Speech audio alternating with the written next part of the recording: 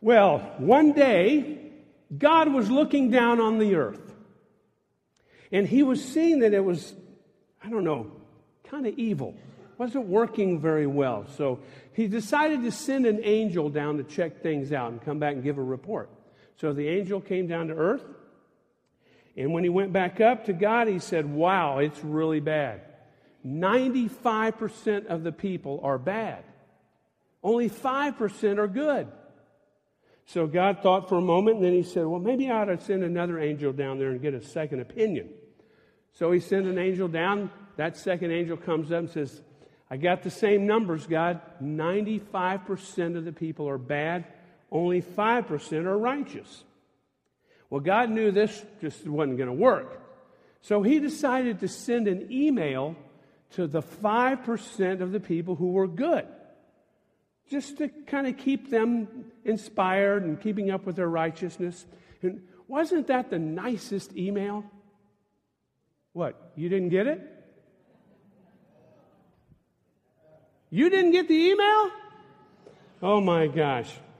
Sounds like a Pharisee up here, doesn't it? Well, if you've joined us just this morning, we're in the third week of a series, 6-week series. We've entitled it Adventures in Missing the Point. Kind of like you missed that punchline. We've been learning about the Pharisees, those first century antagonists. In the first week, we kind of got introduced to them. And we learned that they were really not the villains that we thought they were, the villains we were believing in. They were really sincere men who were orthodox in their theology, zealous in their commitment to Scripture. They were righteous in their lifestyle and dedicated to living untainted by the evil in the world. They were actually a lot more like us than we ever thought. But in their pursuit of righteousness, their pursuit of religious activity, well, they often missed the point. Last week, we looked at the first adventure, knowing the Bible versus living it.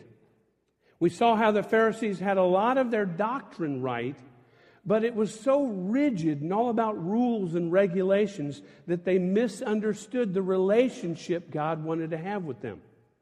Today we're on adventure number 2, and its public performance is easier than private devotion. As we'll see, the Pharisees frequently did the right things, but they just had the wrong motives behind it. Have you ever noticed how much pleasure there is in passing judgment on others? Now, I'm not just talking about being critical about people, but presuming you know their heart, their motives, their character. Can we just be honest and admit that we enjoy that a little more than seems reasonable? For instance, I'm usually extremely confident that every other driver on the road is less skilled than I am, right? And when their reckless actions involve me, those actions were deliberate. I know they meant to do that. They meant to irritate me. They meant to endanger me. When my wife or my kids are having a bad day, it's easy for me to pass judgment and think, well, they're deliberately trying to get on my nerves. I know that's what they're trying to do. If someone at a store gives me poor service, I instantly take offense and judge them as being incompetent or lazy. If I go to the bank and I have to stand behind a long line of people and it's going slow, well, I come to the conclusion that the people in front of me are mathematically challenged. If I see someone wearing clothes or having hair that I don't like, well, it's easy for me to judge their character. Would you look at that?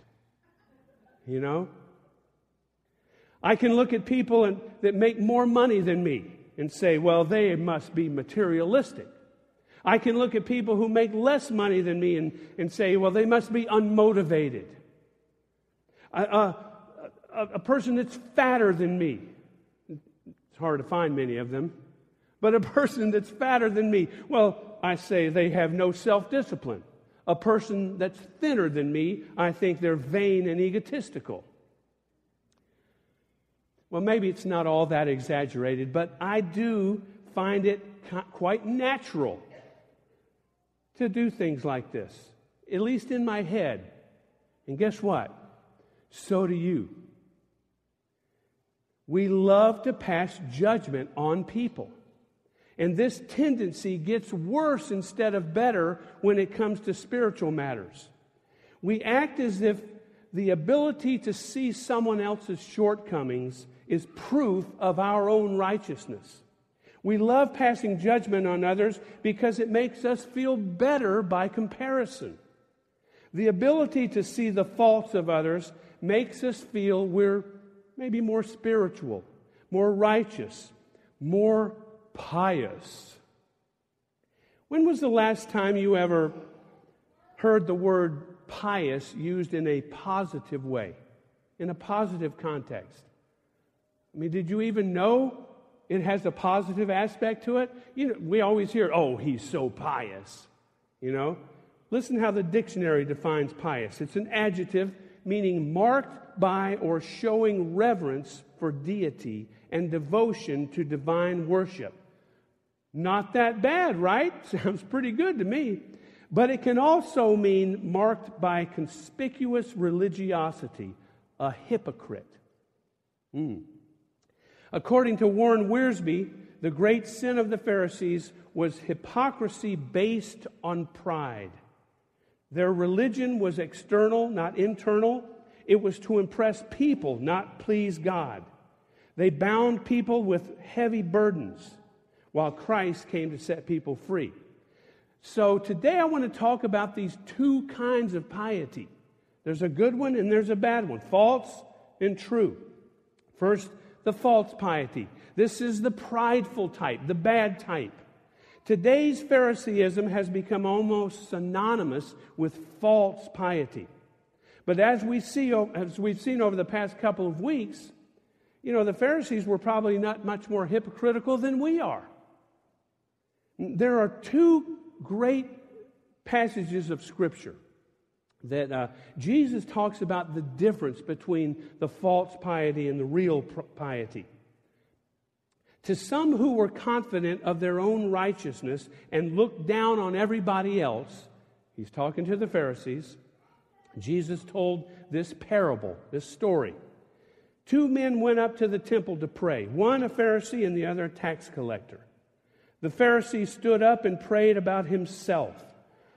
God, I thank you that I am not like other men, robbers, evildoers, adulterers, or even like this tax collector.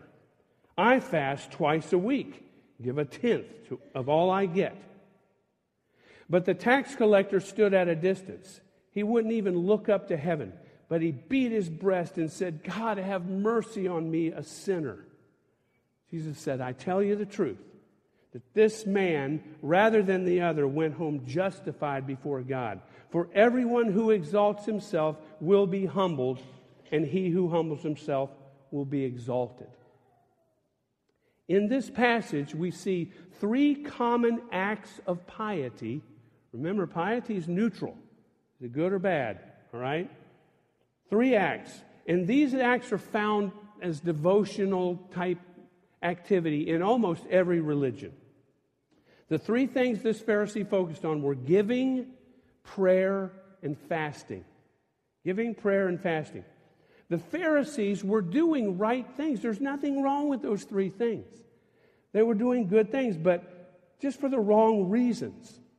And as Jesus tells this parable, he's not comparing the deeds of the two men. He's comparing the attitudes of their heart.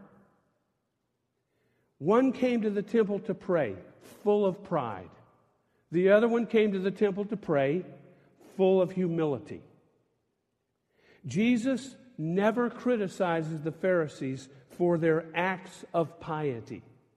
He takes them to task because acts of private devotion have become for them nothing more than public displays of religiosity. When our faith only affects the externals, pride is inevitable. To this day, people use things like giving and prayer and fasting as measuring sticks to compare themselves with others.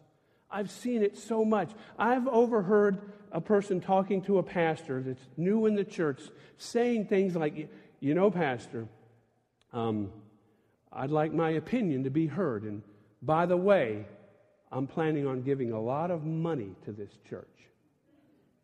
I've actually heard people say that. Prayer. Oh yeah, I spend 3 hours a day in prayer. You know, could you keep that to yourself? That's kind of what I want to say to them. It's so reeking of pridefulness. And I want to look at another passage here where Jesus further differentiates between this false piety and the true piety. He says, be careful not to do your quote-unquote acts of righteousness before men to be seen by them. If you do, you'll have no reward from your Father in heaven. When you give to the needy, here's the giving part, don't announce it with trumpets as the hypocrites do in the synagogue and on the streets to be honored by men. But when you give, do not let your left hand know what your right hand is doing, so that your giving may be in secret. Then your Father who sees what is done in secret will reward you. Now be careful with this. He's not meaning this that's part of your new religiosity, that it has to be in secret. Oh, I can't tell what I give. I can't, you know. People know what you give. There's people that count money, that deposit your checks and stuff. So it's not like, oh no, we're letting people know what we do. You know, don't get into more legalism on that end of the spectrum, okay? Here's an example. There's a list out in the lobby to donate items to the veterans at the VA hospital. All right? You don't have to let everybody know you're taking one of those. You know, don't grab one and wave it in the air. You know, just take it. If somebody sees you and asks you, hey, what's that? Tell them. When you bring the items in to put in the box, just put them there. It's just saying that don't let your left hand know what your right hand is doing. It's just saying, look, don't make a big deal of this. Don't perform publicly. Then he moves to praying. He says, when you pray, don't be like the hypocrite, for they love to pray standing in the synagogues and on the street corners to be seen by men. This then is how you should pray. And he gives the Lord's Prayer. Our Father, who art in heaven, hallowed be your name. Thy kingdom come, thy will be done. Give us today our daily bread. Forgive us our debts as we forgive our debtors. And lead us not into temptation. Deliver us from evil. And we'll get back into that in a minute. Let's go on. He moves into fasting. When you fast, don't look somber as the hypocrites do, for they disfigure their faces to show men they are fasting. You know, oh, I'm so hungry, but I'm doing it for God. You know. When you fast, he says, put oil on your head and wash your face. Put on some cologne and dress up. You know. You don't have to advertise that you're fasting. He says, only your Father who is unseen will know, and your Father who sees what is done in secret will reward you. See, he's trying to say what the difference is between true piety and false piety. So let's talk about the true piety. The humility part. Now, how can we describe what the real thing looks like? If it's not supposed to be done publicly, how do we describe it? We know exactly what false piety looks like. You know, you can even see false piety in children. In fact, look at these two little humble boys, how they talk about humility. What does it mean to be humble? It basically means that, well, that leads to humility, because when you're humble, it doesn't mean that you have to necessarily... When you're humble, it helps to be like... I've heard of it before, but I'm not exactly sure what it means, because I learned what it was in Sunday school one time, a long time ago, but I don't remember what it means now. At such a young age, already trying to fake the humility thing, right? So what's it really look like? If that's not it, even from a child, what does it look like? Well, first thing, true piety is outward. It's outward in love. Giving, for example, whether you're talking about money or time or talents, it's about the attitude of the heart. It's not about a legalistic act. Paul clarifies this in a letter to the Corinthians. First, he holds up as an example one of the poorest churches in the region, the Macedonians.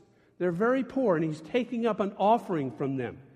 And he writes, while they were being severely tested by suffering, their overflowing joy, along with their extreme poverty, has made them even more generous. I mean, look at the mathematical equation there. Overflowing joy plus extreme poverty equals generosity. Wow, that's amazing. Regardless of the circumstances, when the underlying attitude is right, well, the expression will be right as well. It just works that way. Another thing about true piety is that it's upward in prayer. It's toward God. The focus is on my relationship with Him, not myself. Jesus told the crowd that when they prayed, this Lord's Prayer, when they prayed, He was saying that they should remember who they're talking to. Their Father in heaven. They should remember whose priorities come first. Your kingdom come. They should remember the source of all resources. God, you give us our daily bread. And they should remember to forgive as they have been forgiven by God. We should listen to ourselves sometimes when we pray. Have you ever done that? Do you ever evaluate your prayer? You ever think, what did I just pray? Did it just come out like spit? Or, did you think about it? How much do we say, when we pray, how much do we say, me, I, mine, compared to saying, God, your will, you? See, when praying, we need to do whatever we can to focus on God, not just our own predicaments. One more thing about true piety, the inward part is self-denial. It's not selfishness, it's self-denial. The tendency towards spiritual pride must be continually beaten back. You ever notice that?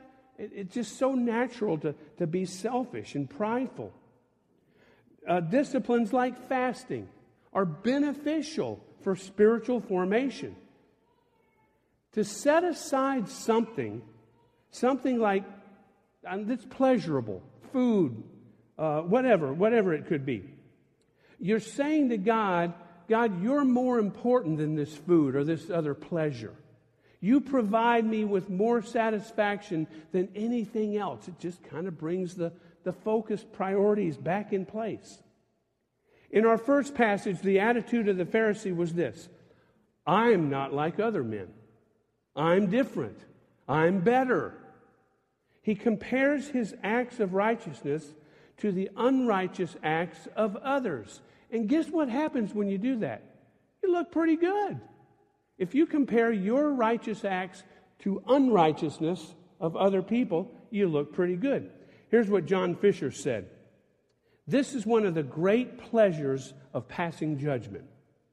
One may rise and lower the bar at will. The purpose of this judgment is not the real betterment of anyone, nor is it to find the truth. Its purpose is only to establish a self-defined superiority over others. We call the shots. We make the rules. We draw the line in the sand and then step over it, leaving everyone else on the other side. It's a foolproof way to feel good about ourselves. Boy. Let me read you 3 passages of Scripture that get kind of pointed from God about prideful things, about the wrong kind of piety. King Solomon, speaking kind of poetically, says, "These 6 things doth the Lord hate, yea, 7 are an abomination unto him." The first one he lists out of the 7, a proud look. Another translation says haughty eyes, pride. In Proverbs 16:18 it says, pride precedes a disaster, and an arrogant attitude precedes a fall. That verse is good. A lot of the Proverbs are just there to say, this is the way it is. It's just the way it is. So you can kind of explain what happens when it happens. But this is also a warning. You get prideful, you get haughty, guess what's coming next? And then I love this in Psalm 51. The sacrifice God wants is a broken spirit. Among all the other sacrifices, all those animal sacrifices that were given daily, weekly, yearly, God compares it to the real sacrifice that he wants. A broken spirit, humility. And he says, God, you will not reject a heart that is broken and sorry for sin. God is in the business of putting broken hearts back together. So it's not saying, well, why do I want a broken heart? I want a strong heart. Before God, you want a broken heart. You want something he can mold and shape. A heart of flesh, not a heart of stone. Our piety, remember that's neutral, but our piety is nothing more than a public performance when we allow pride to get in there. Pride leads us to minimize our own sins and maximize the sins of others. Pride leads us to make judgments of others. Pride leads us to believe that if I can show that I'm better than someone else, anyone else, then I can think of myself as being worthy of God's love. I mean, that's a pretty good motivation to be prideful. Who doesn't want God to love them? We've got to be careful about that. In reality, the same things that foster pride can foster humility. If you're willing to redeem or re-examine your motive for doing them. An example is giving something away that you're a little too attached to. Another is prayer focused on God rather than me. A third is fasting, refraining from something, anything that distracts you from God. Those things are great to do. Just don't do them to please people.